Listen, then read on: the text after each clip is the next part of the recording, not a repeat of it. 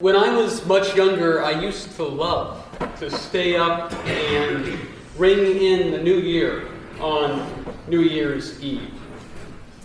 My family and I did a number of things to celebrate over the years, all leading up to watching the ball drop in Times Square at the stroke of midnight. Most of us would stay up and watch the ball drop in Times Square at the stroke of midnight, that is. My dad, not so much. Come 9:30 or so on New Year's Eve, the news anchors stationed in Times Square would begin their coverage, interspersed with various musical acts. My mom and my brother and sister and I would be camped out in our pajamas, eating tasty snacks and toggling between New Year's Eve broadcast and some movie or other. We were partying already, and let me tell you, as our young people say these days, it was lit. And so right around then, my dad would rise theatrically from his chair. He would stretch and yawn and then enact a dramatic monologue that seemed to play out almost the exact same way every year. Dad would pose the question to himself, gesturing at the TV set, "Do I need to be awake for this?" "No," his answer came, swift and straightforward. "No, I do not." Dad would then proceed to make some crack about how we should wake him up only on the off chance that the ball failed to drop and time froze and we got stuck in 19 whatever. "Oh, come on, Dad," we protested, acting out our lines.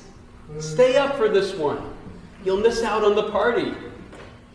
Dad would just smile and bid us good night, leaving the room with the entirely predictable quip, again, every year without fail, that TV host Dick Clark never seemed to get any older. Such a starry-eyed romantic, my father. He had not a drop of sentimentality to spare for something he saw as 100% guaranteed. The earth would surely keep on turning, the clock would surely strike midnight, and January 1st surely would come. Why celebrate something that's bound to happen? Never mind, watch for it and wait for it and lose sleep over it. In today's gospel passage, Jesus predicts his second coming in the form of the so-called Son of Man, who will descend from the clouds in glory on the last day. Christ, the human one, anointed, chosen by God, will reconcile the world to God once and for all at the very end of human history. The writers of Matthew make this triumphant event sound like a sure thing. Heaven and earth will pass away, Jesus says, but my words will not pass away.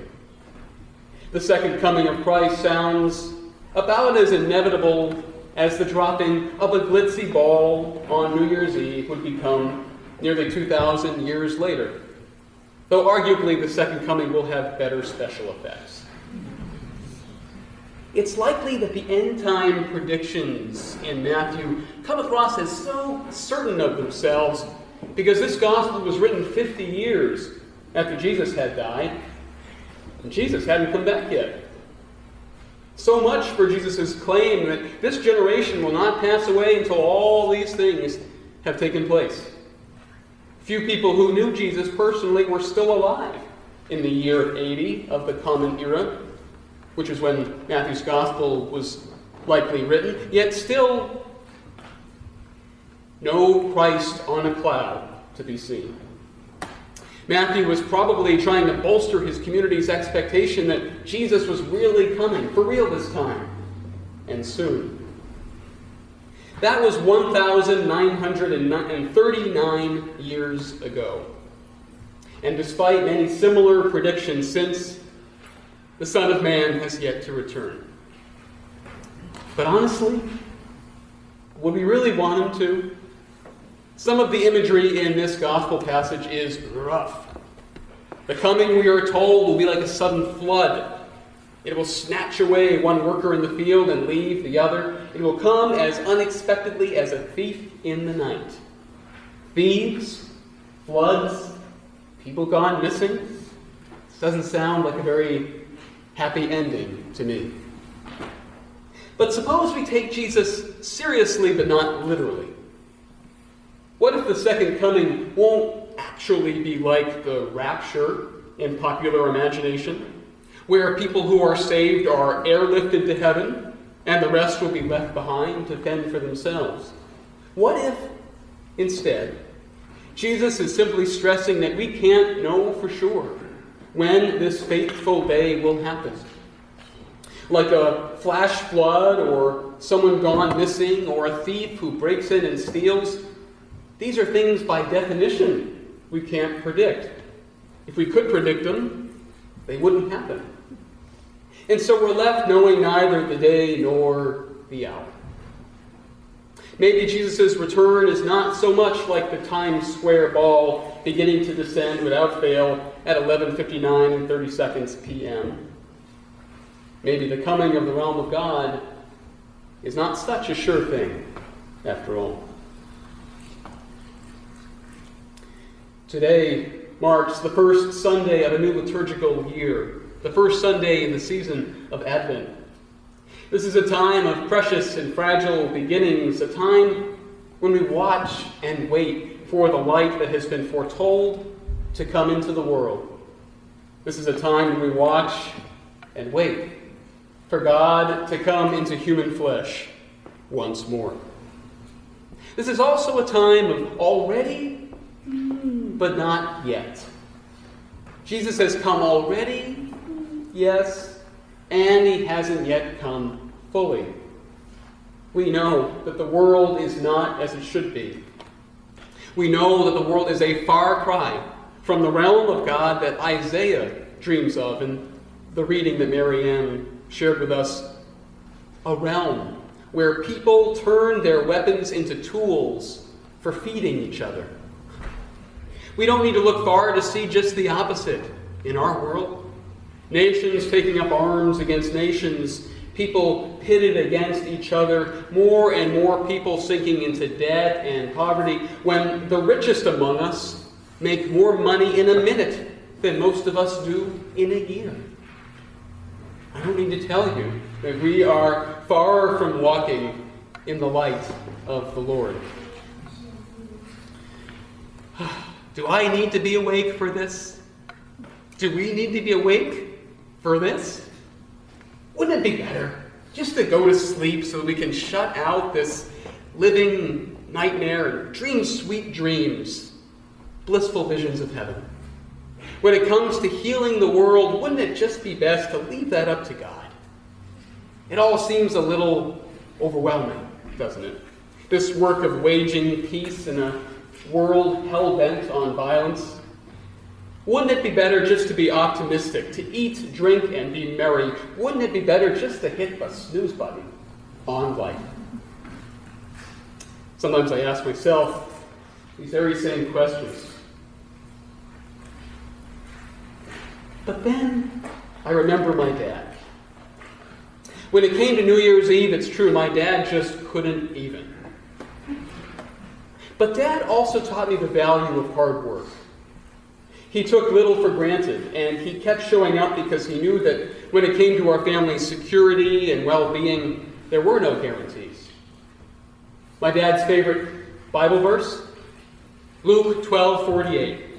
From those who have been given much, much is expected. My dad stayed awake. Long hours, in fact, from early in the morning when he went to his first job teaching high school to late at night when he took up his second job refinishing antique furniture in our basement. He stayed awake. Coffee helped. A lot of coffee helped. But what really kept him going, I believe, was the hope deep in his bones that his work made the world around him a little better. That's what empowered him to persevere. My dad's insistence on staying awake 364 days a year, at least, is what helps me to make sense of this passage. Because if we were 100% sure that in the future Christ will come on a cloud and instantly transform us and our world, if we were absolutely certain that Jesus will come and set everything right for us, then nothing we did would really matter. If it's all going to be okay, whatever we do, then who cares? Might as well yawn and stretch and settle in for a long winter's nap. But 1,939 years on, the world is still sick and in need of healing. We know the truth of suffering all too well. And yet there is another truth. 1,939 years on, we continue to receive the riches of the way of Jesus. We continue to receive Jesus' instruction in how to break the cycle of violence, how to wage peace, how to be in solidarity with the people the world throws away, how to counter fear with love. When we worship, when we pray, when we show up with turkey and all the fixins for folks who long for full bellies and warm hearts, when we do these things, we continue to be reminded and to remind each other that God's steadfast love really does endure forever. We have been given much, friends, not least the riches of our tradition. What then is expected of us? For one thing, hope. And hope is born from the conviction that death and suffering will not have the last word. Hope is not a passive feeling, like it might seem when we say, well, I'll hope for the best and see what happens. Christian hope, hope in Christ, is an active undertaking. It begins when we commit to staying awake, when we hold out that cup of spiritual joe to another person and nudge each other, when we are honest enough to say to our trusted ones, stay with me. I need you. I need you. And I believe that you need me too. Hope begins with such disciplined love. Love that watches and waits for new life to emerge and delights when it does. This kind of hope is not a passive feeling, and it isn't mere optimism either. It's not some vague sense that everything's going to be all right. Hope is instead a conviction that what we do every day matters regardless of how it all turns out. It matters that we gather to worship and to connect. It matters that we grow in trust and understanding. It matters that we reach out to love our neighbors and serve our communities. In these ways, hope opens us to healing and resurrection. We don't even need to know what that looks like yet. Healing and resurrection. That part is God's job. We just need to trust that, as Jesus says to his disciples in the last moment of their time on earth, I am with you always, to the end, whenever and however that end may come. Do we need to be awake for this? Yes. Because God is coming yet again this Advent. God is coming yet again into our vulnerable and sleepy yet persevering bodies. God is coming yet again to reveal a way forward that is more beautiful and right and energizing and life-giving than we could have imagined. It's the stuff of hope. So come on, stay up for this one. Watch and pray. It's a party you're not going to want to miss. Amen.